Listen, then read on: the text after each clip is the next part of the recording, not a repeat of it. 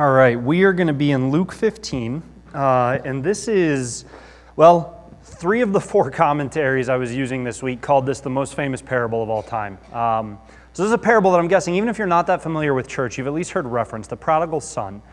And this is a parable that I myself have heard. I've shared with you guys. I grew up a pastor's kid. I'm about as church insider as you can get. I couldn't even begin to tell you how many times I've heard this parable.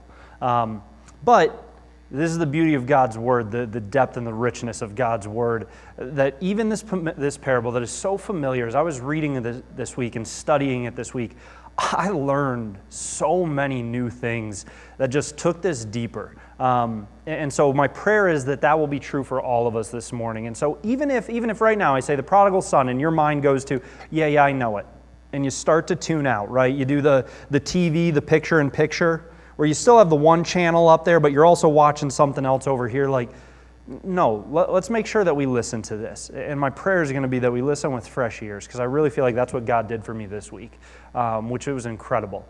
And it's a long passage, so rather than read it now and then pray, we're just going to start with prayer, and then what we're going to do is we're going to work our way through the passage. We're going to read a section of Luke 15 of this parable, and then we're going to talk about it. And so definitely keep a finger, a bookmark, whatever have you in Luke 15, because we will be there regularly. But before we begin, please join me in prayer. God, you are holy, holy, holy. Your word is living and active, and we thank you for that. And so, God, now use your living, active word that's sharper than any double-edged sword to pierce through to us, to cut away everything else and get to our heart. Lord, would we listen to this with fresh ears? Would we see this with fresh eyes? Lead us in understanding, God. Teach us in this time. Hide me. Get rid of me entirely. Let this be about you. Whatever baggage we brought with us today, remove it from our minds. The distractions that the enemy wants to use to keep us from engaging and worshiping you, remove those, Lord. Let this be a time where we are just prostrate before your throne, offering ourselves as a sacrifice. We trust you with this teaching. We ask that it would be from you.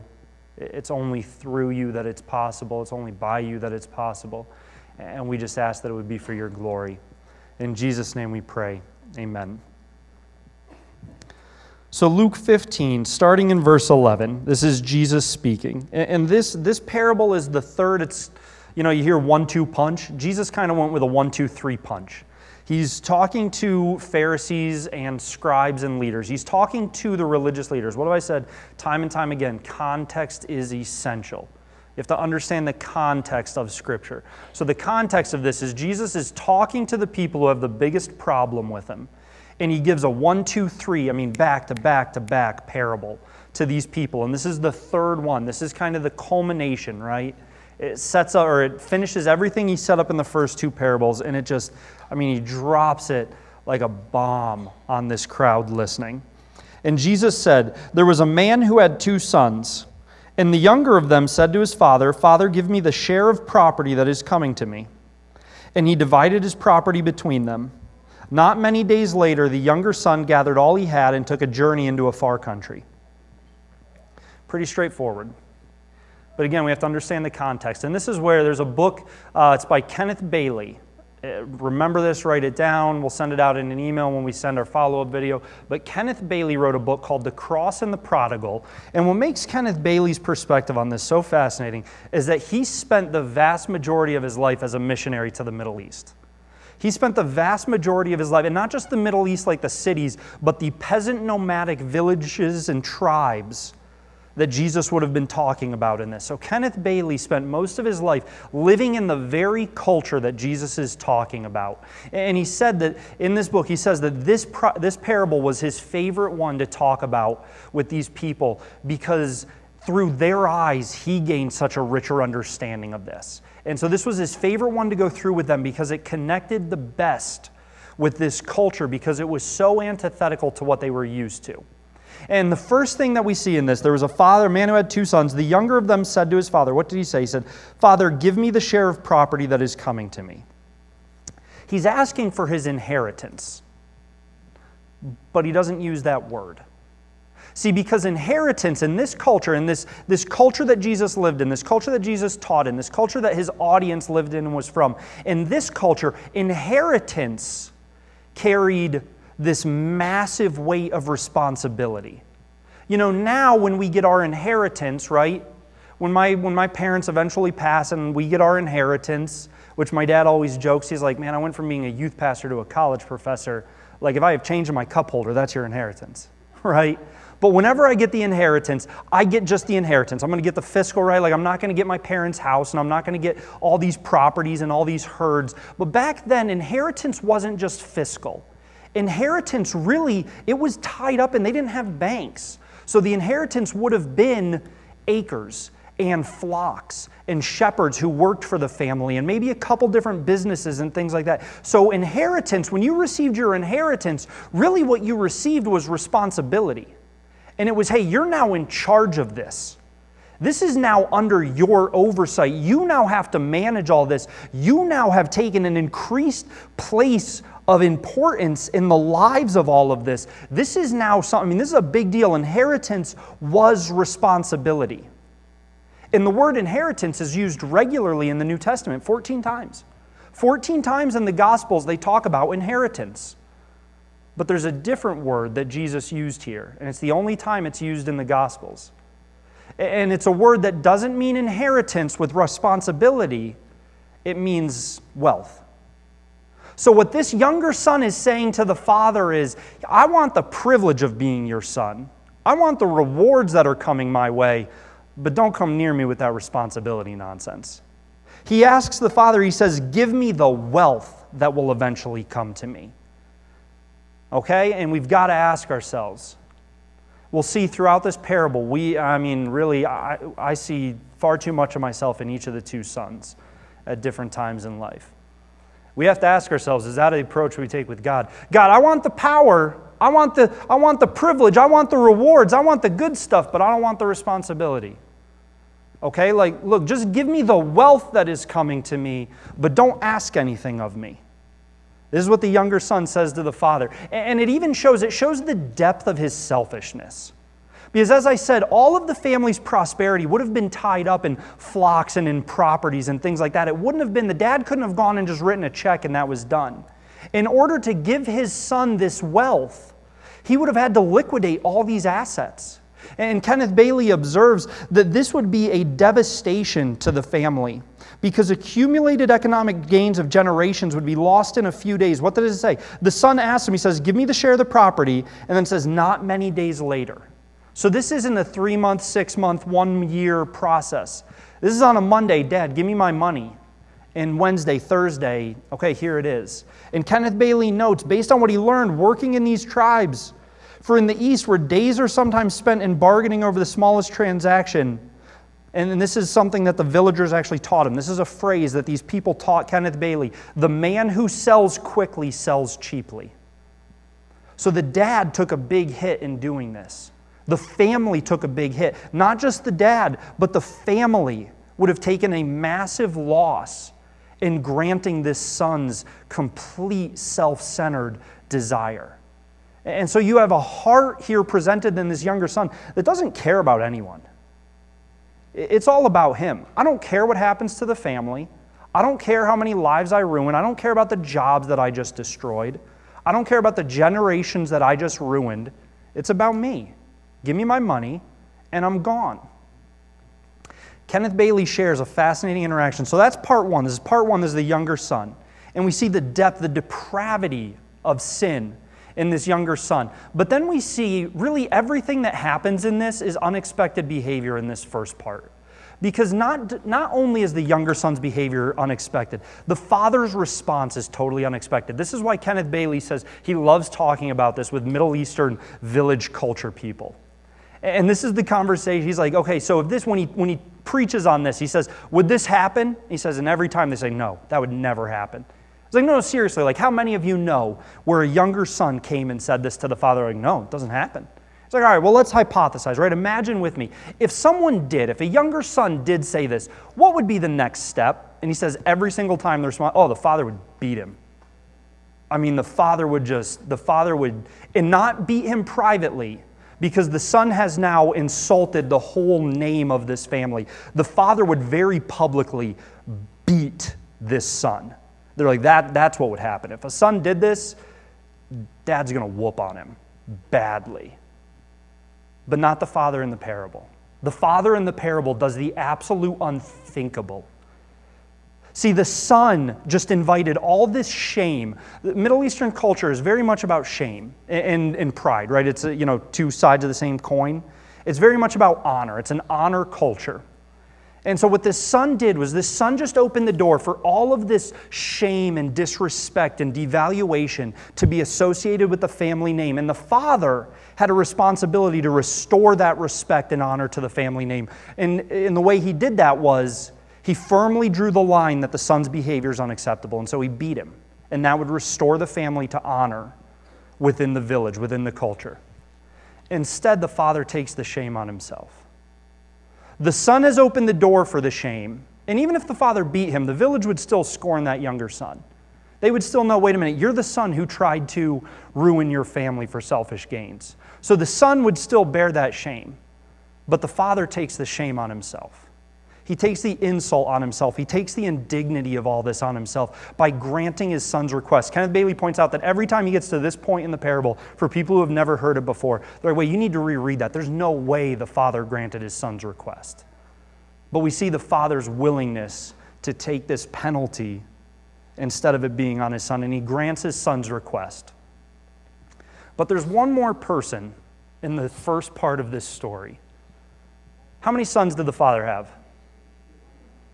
Sam, he's not mentioned in these verses. What do you mean he has a part in this? No, he's got a total failing in this as well. Remember when I said that everybody behaved unexpectedly? The younger son behaved unexpectedly, inappropriately. The father behaved unexpectedly. So did the older brother. Because again, this was an honor culture. This was a family honor culture. And so the older brother was honor bound. According to culture, according to this setting, the older brother was honor-bound to intervene immediately.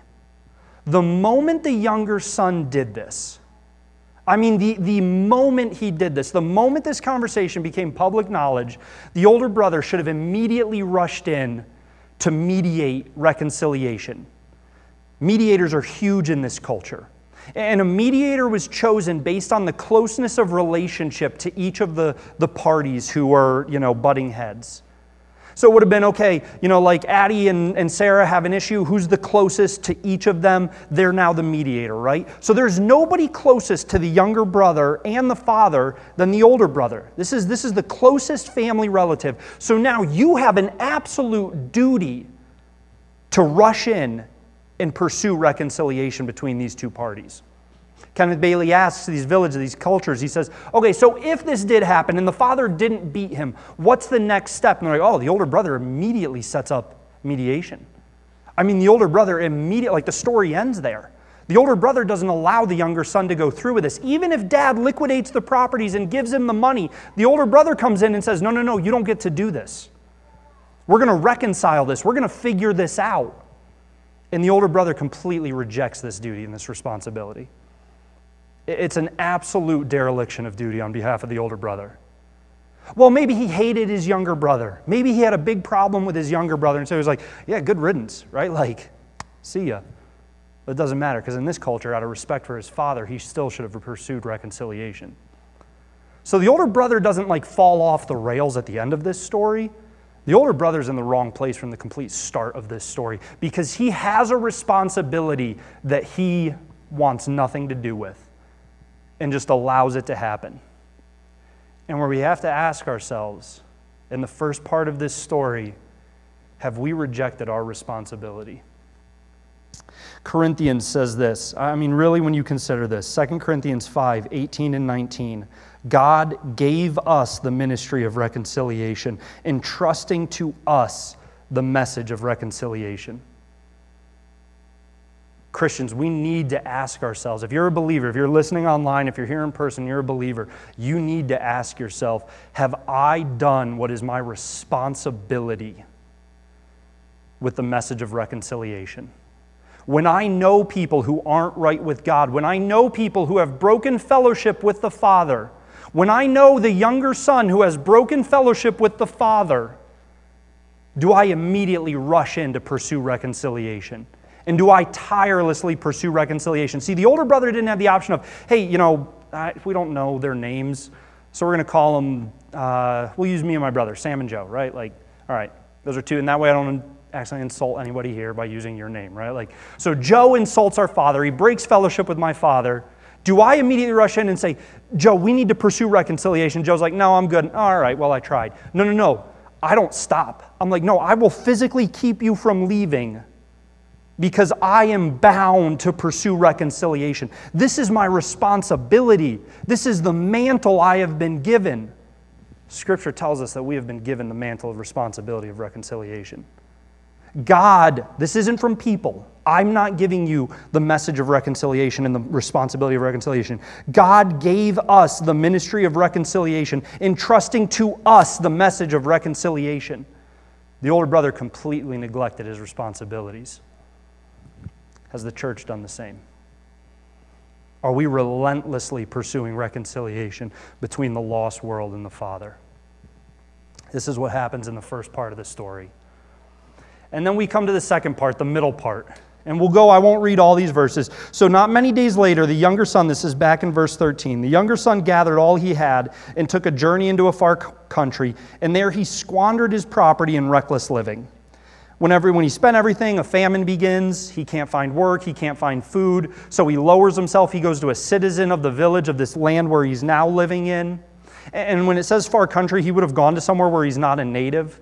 And they would have known what culture. They would have known he's coming from the Jewish culture. And so he goes to a non-Jewish country. And when you look at the language used for a citizen of this foreign country offered him a job, basically he was trying to get rid of this kid. Because in Jewish culture, pork was a no-no. You didn't touch pigs. You didn't have anything to do with pigs. No, unclean. Jewish person is not going to go near pigs.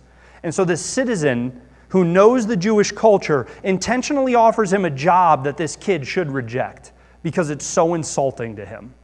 But instead the kid takes it, still can't feed himself. He's come so close that he's close to eating the food of the pigs. Things are going terribly for him, right? This is what happens. These are the consequences of breaking fellowship with the Father.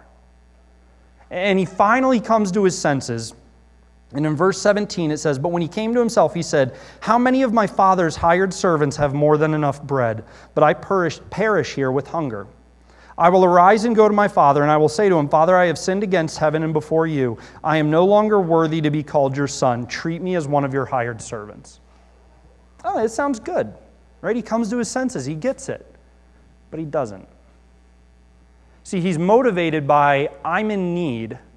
Things aren't going well for me. If I want my situation to improve, what's his solution? Does his solution stop at, I will return to my father and apologize and repent, and then we'll see how my father responds? No. He's come up with a solution in his mind. I'll go back to my dad and I will work off this debt. Because there was one way in the culture of this time, remember the context, in the culture of this time, the culture of this family, the culture of this individual, there was one way he could restore his name. Through labor, through slave labor. If he went back to his dad and publicly declared in front of everybody, I was wrong, I accept the shame that I have brought on myself, I am now an indentured servant to my father, we'll figure out the financial debt, okay, you owe me this much. If you work for me for 17 years, slate's clean.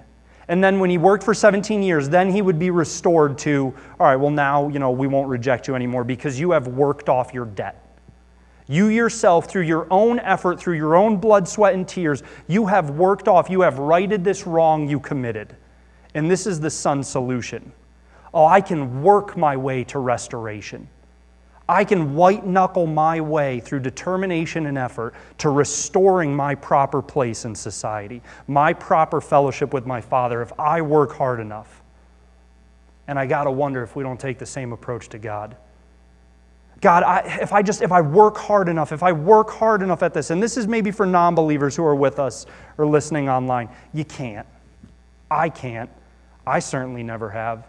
I mean, goodness, if restoration of fellowship with God was dependent on my efforts, no, not a chance it's going to happen. And if you're allowing the enemy to deceive you into thinking that you can, Nobody else can, but you're the exception. You're the special exception. You can work hard enough to make things right.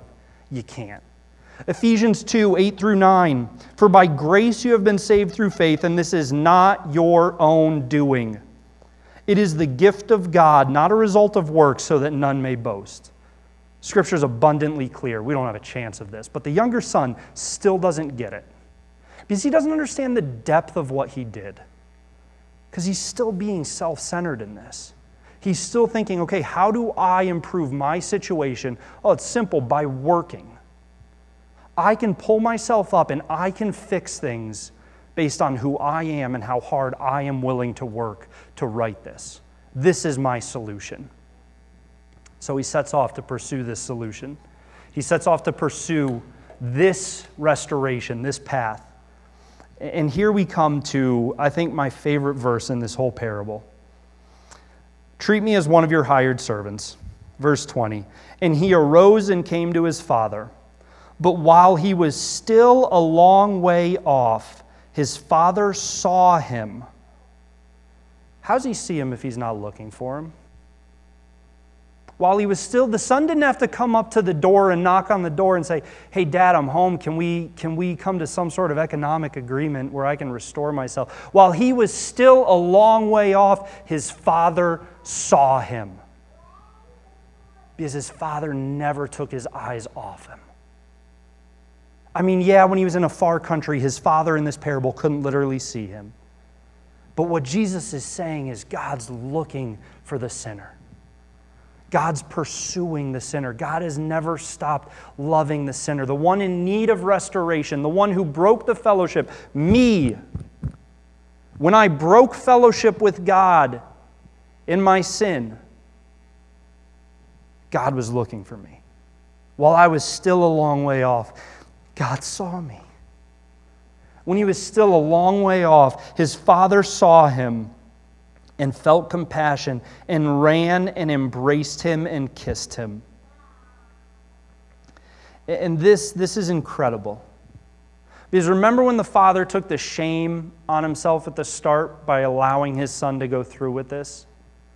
Well, here's how that son should have been restored to the village. Here's how in this culture, here's what would have happened when the son came back home.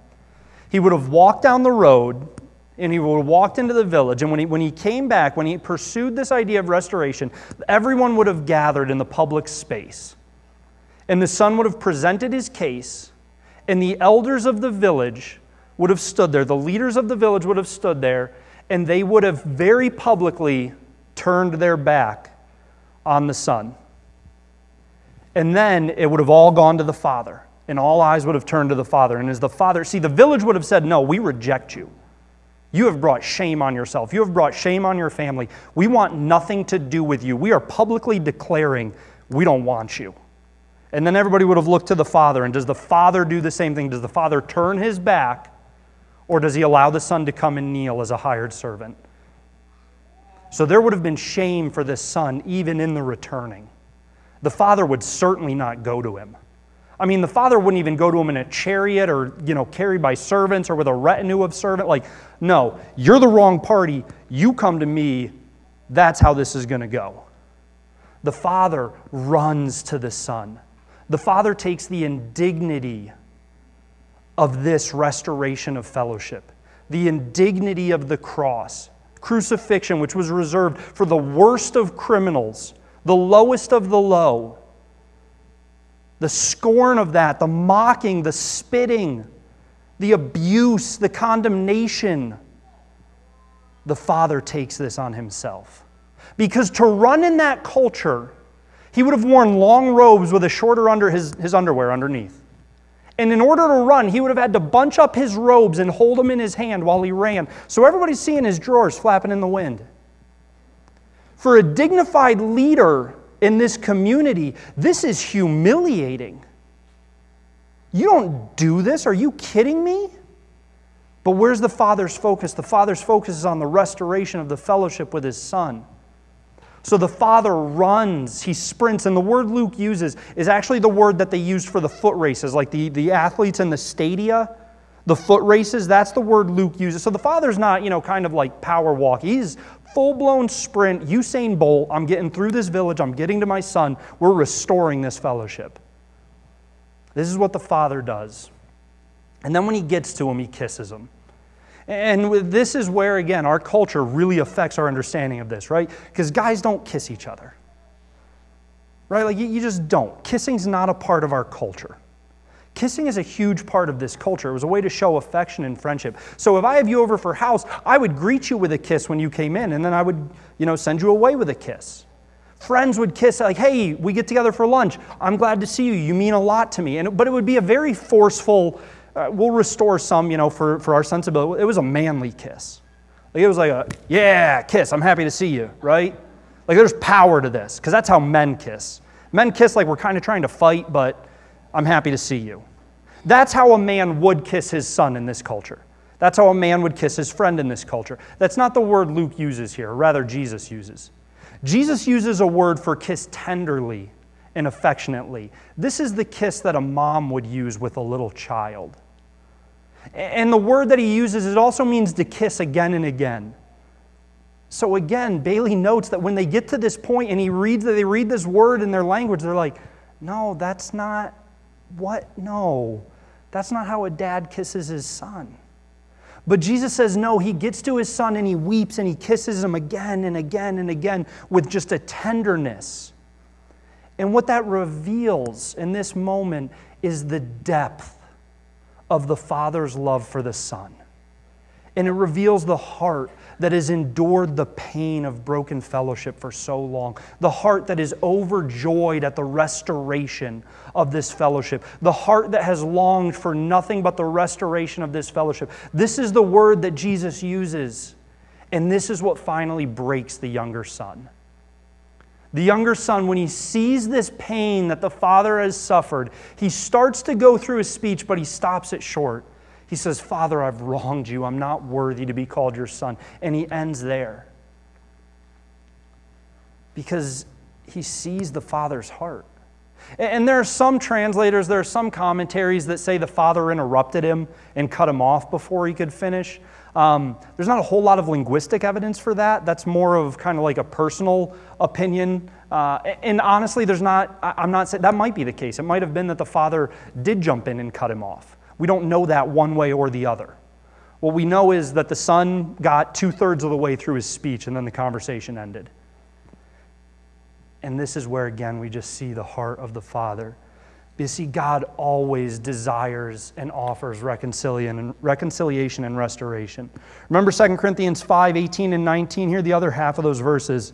All this is from God who through Christ reconciled us to himself.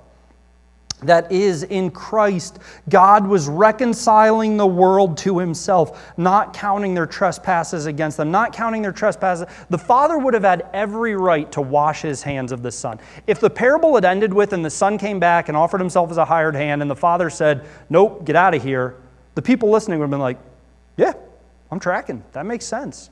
The Father had every right to see the Son break fellowship. The Son broke fellowship. The Son sinned against the Father. The Father had every right to say, all right, your choice, you're done. Bye. Instead, he doesn't.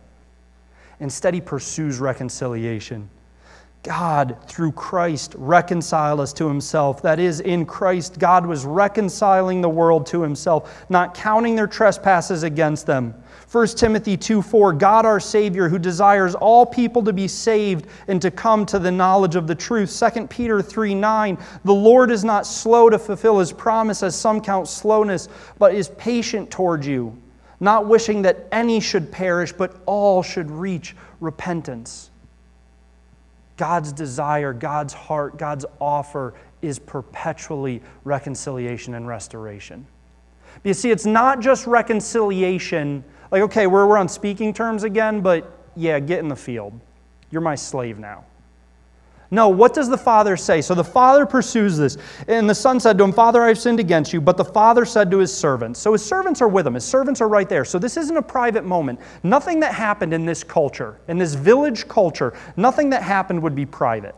The servants are there. This is happening in a crowd of people. The father turned to the servants and said, bring quickly the best robe. That would have been one of his own. And not just one of his own, like, it doesn't fit me anymore. Like, he's saying, hey, my nicest suit, go get it. This needs to go on my son. Bring the best robe, bring quickly the best robe and put it on him. Put a ring on his hands and shoes on his feet, and bring the fattened calf and kill it. Let us eat and celebrate. Every one of those items would have spoke volumes to the people. The best robe, this was the father's own finest robe. This was reserved for guests of honor. If you want to see this culture talk about the best robe, read Esther 6, 1 through 9.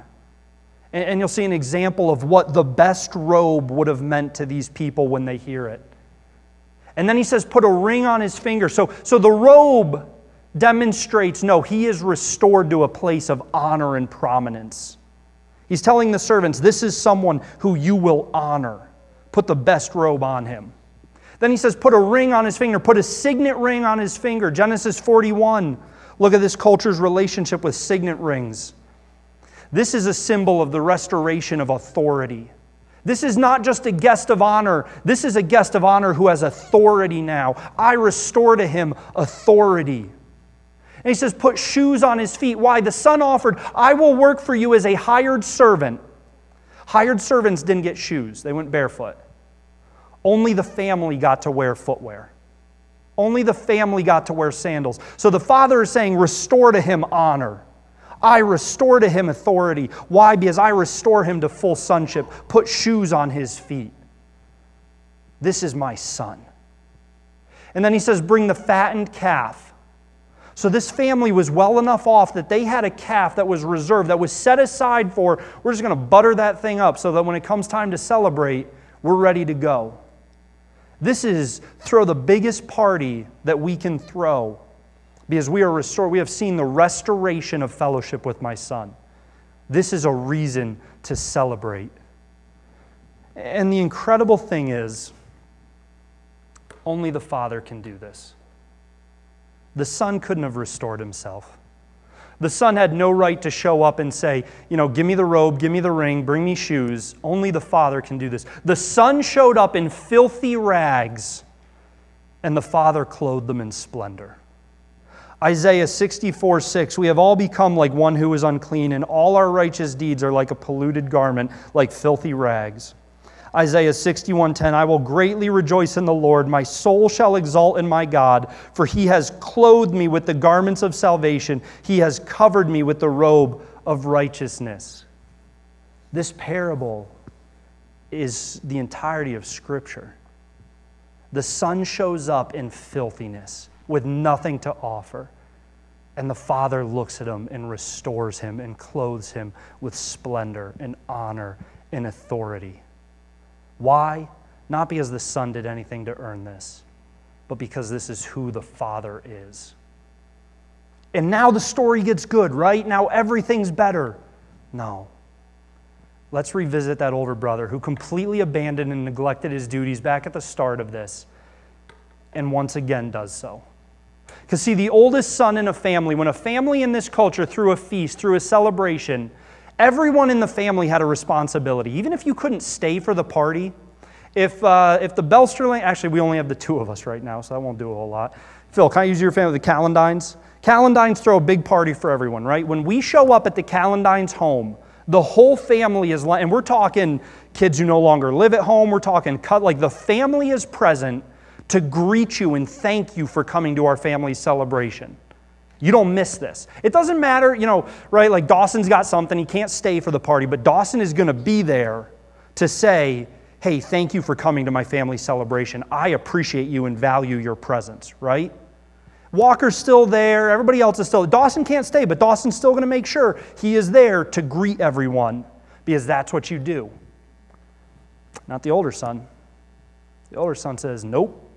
I'm not showing up to that. How do we know that? He was out in the fields working. Maybe he didn't know about the party. Now the older son was in the field, and as he came and drew near to the house, he heard music and dancing. He called one of the servants and asked him what these things meant. And he said to him, your brother has come, and your father has killed the fattened calf because he has received him back safe and sound.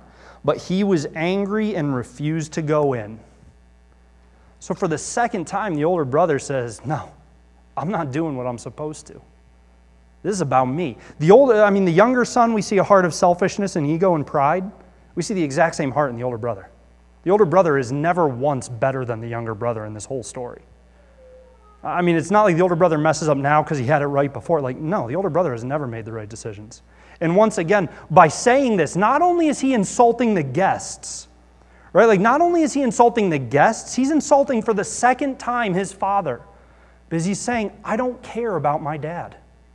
I don't care about what's important to him. I don't care where my father's heart is. I don't care what my father wants to see happen. My father wants to restore him. Good for him. He can take a hike. Not me. I'm not going into that party. So for the second time, the older son completely rejects the father and insults the father. So what would happen? Bailey would ask the crowd, what would happen? Oh, well, now the dad would beat the older son. And he'd be done with the older son. But once again, what's the father do? And if you want to see an example of the Syrian, Sam, are you exaggerating? Read Esther 1. Read the first chapter of Esther and look at what happened when a family member wouldn't show up to a feast like they were supposed to. Read Esther 1 to see how this culture dealt with a family member neglecting to show up to a feast to honor the guests and honor the host. So the crowd's like, yeah, now the father's really going to whoop on the older son. Now he asked for it, but what's the father do? He refused. He was angry and he refused to come in. His father came out and entreated him. Once again, the father takes on the shame of this situation. Okay, maybe the older son refuses to come into the feast for a little bit, but then he comes in. So what he does to restore this honor is he comes in before the father in view of the guests, and he apologizes to the father, and then he apologizes to the guests. And all the shame of the moment is on the younger son, or on the older son. The father would never go out to the older son, but this father does. And the father goes out and he entreats him. And that word entreat is the same word that Paul uses in 2 Corinthians 5:20. We implore you, we entreat you on behalf of Christ, be reconciled to God. This is a deep request from the heart. This is not, come on, man. This is, please, this matters. This is the only thing that matters. This is the most important thing. I mean, the father should never do this. The older brother should have realized how wrong he was, and he should have gone to the father in view of the party guests and implored the father to forgive him. And instead, the father goes out to the older son, and he entreats the older son, please, restore this fellowship. I want this restored. Why don't you? Why is your heart not burdened for this? He entreats him to come in and join this celebration of the restoration. And this is really where we see, remember last week's conversation where we looked at what's your motivation? If you missed last week's message, one of the questions we asked is, what motivates you? Why do you do what you do? Do we see that the older son served the father because he loved him? No, what's he say? He says, I worked for years for you and you never threw a feast for me. And when he says, I worked for you, he doesn't just say, I worked for you. This isn't a loving father-son relationship. He actually uses the word for slave. So he doesn't even view this man as his father. He's like, look, I was a slave for you and you never threw me a party. God, I did all this for you. I sacrificed for you. I tithed, I served. Why did they get the promotion? Why did they get the pay raise? Why did they get to go on vacations? How come they get all the blessings that I should be due? Where's my party, God? Where's my pay raise? Why do I have health problems and they don't? God, give me what's coming to me. Why don't you love me? Because the older brother is completely self-absorbed. And the father, when he responds to him, the father says to him, he answered his father, look, these many years I have served you, I have slaved for you, yet you never gave me a young goat that I might celebrate with my friends. But when this son of yours came, who has devoured your property with prostitutes, you killed the fat and clay. He won't even call him his brother. The older son wants nothing to do with the younger son. He won't even say, look, when my brother came back, he said, when your son returned, you celebrate him like this and you won't celebrate me? He spent all your money on prostitutes. Older brother doesn't know that. Side note, how does he know that? He doesn't. He made it up. One, the family didn't know how the brother spent. He could have spent it gambling. He could have invested in a shipping company. Like, the Bible doesn't say how he spent his money. He just says he squandered it in reckless living. So the older son is now making things up about this younger son because he's so angry at him and wants nothing to do with that fellowship. So now he's making things up about the younger son who has seen a restoration of fellowship to condemn the father. God, I'm sure he doesn't give like I do. I'm sure he doesn't serve like I do. You don't know that. I don't know that. But this is what the older son does. No, I won't restore fellowship with my younger brother, and I'm rejecting fellowship with you. Why won't you do the same? How's the father respond? The father replies, and he said to him, Son, you are always with me, and all that is mine is yours. The love that the father has for the younger son in no way, shape, or form diminishes the love for the older son. And that word that he uses there, son, is a very special term. The word son is used 14 or 15 times, I think, in these kind of, not necessarily this story specifically, but in this conversation, in the parables that surround it. Son is used frequently in this time in Jesus' ministry. When you look at all these events going on, kind of in this chronology, he's regularly talking about sons and fathers. Right? Remember, we looked at a couple weeks ago, if anyone does not hate his son more than me. So there's a word for son that's just a very generic son. And this is a fact. He is my son. This word is used every other time in this story that Jesus is telling, except for here. Here the Father uses a word. Jesus uses a word that means my beloved son. The son who I delight. I mean, this is a tender word. This is, I love you with the intensity of all the love I have. Everything I have is yours. You've always been with me. There's never been a moment where I didn't love you. Jesus ate with the sinners, right? Right? Yeah. They accuse him. Oh, look at this guy. He eats with sinners. He's friends with sinners. You know how many times it talks about Jesus went into a Pharisee's home for a meal? How many times Jesus was walking with the Pharisees and talking with the Pharisees?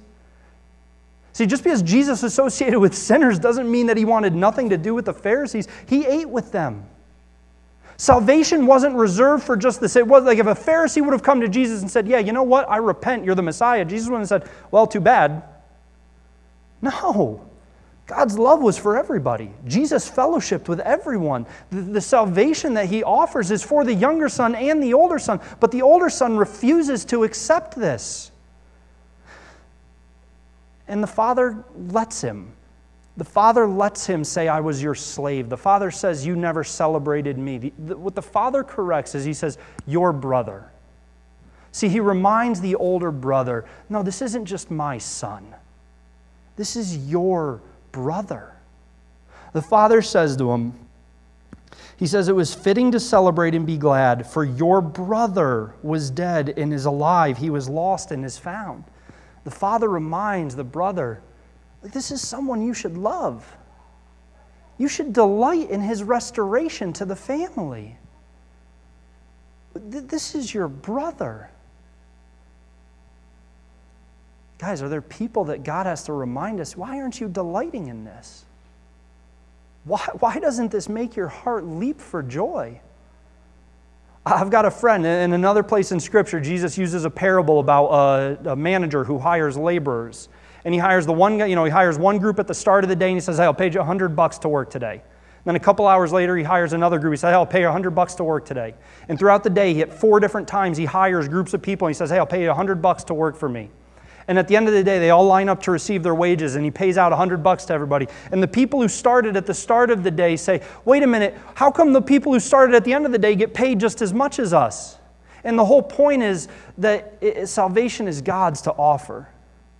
And he's using it to illustrate that salvation is freely offered, whether you accept it when you're 5 or you accept it when you're 90.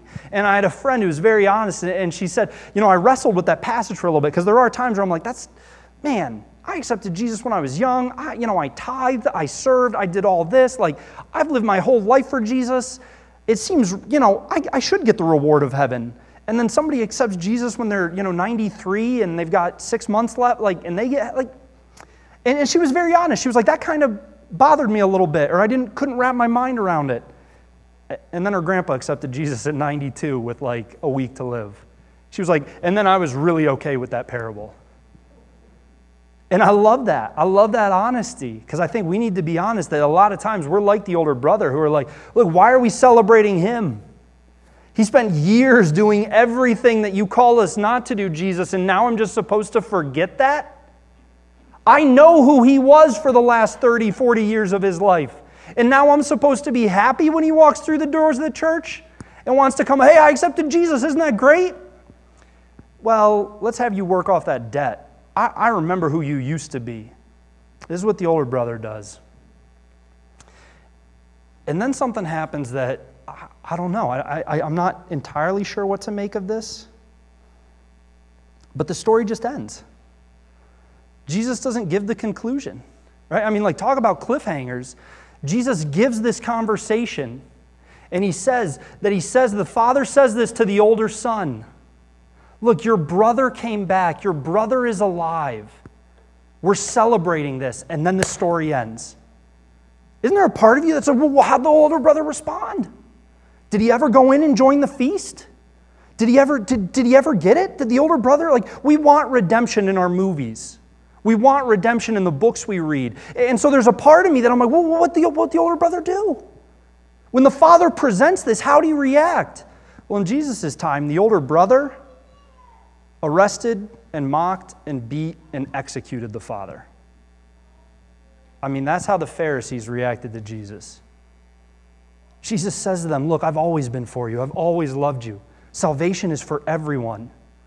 And the older brother chose to reject the Messiah, chose to reject the Father, chose to reject this ministry of reconciliation, this message of reconciliation that God has entrusted to us. So the question then is, okay, well, how will the story end in our lives? How will the story end in our time? In this parable, the older brother perpetually and constantly rejected his responsibilities in reconciliation. He rejected restoration of fellowship with his brother. He rejected restoration of fellowship with his father. Because for the older brother, as much as the younger brother, it was all about him. Church, God has entrusted us with the message of reconciliation. God has given us a responsibility to take this message of reconciliation to the younger brother of this world. The younger brother in your life who you want to write off. I know what they did. Do you really, or are you making assumptions? And maybe you do really know. So what? What did they do that's any different than the sin that you had that broke fellowship with the Father? God reconciled himself to us through Christ. God then entrusted us with the message of reconciliation. So this week, I want you to read 2 Corinthians 5. We read multiple verses from it, so you should recognize part of it. But I want you to read 2 Corinthians 5, and I want you to ask yourself, do I need to repent like the younger son? I mean, am I at a place, is there something in my life, is there an element? Maybe I've repented on the big scale, but is there something in my life that I need to repent like the younger son? And I need to pursue restoration of fellowship with the Father. Or maybe we find ourselves in the position of the older son, and we refuse to be that mediator of reconciliation. Jesus can reconcile everybody else except for him. Except for my brother. My brother's hurt the family too much. My coworker has hurt me too much. My neighbor has hurt me too much. My sister has hurt me too much. So-and-so has done too much. I'm not going to pursue reconciliation with them. We'll leave that for somebody else. Are we like the older son?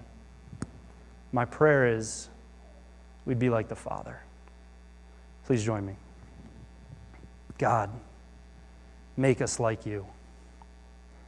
I mean, remind us, Lord, that we showed up in front of you in filthy rags, that we showed up in front of you with nothing to offer, that we came before you in polluted, stained garments, and you restored us. We broke fellowship with you, and you restored us because of your great love for us. God, forgive us for when we hold back reconciliation from others. Forgive us for when we want nothing to do with the restoration of fellowship with other people or seeing other people restored in fellowship to you. Forgive us. Would you burden us with a sense of this message that you have entrusted to us? May we be people who seek reconciliation, who offer reconciliation, and who celebrate when that happens. It's in Jesus' name we pray. Amen.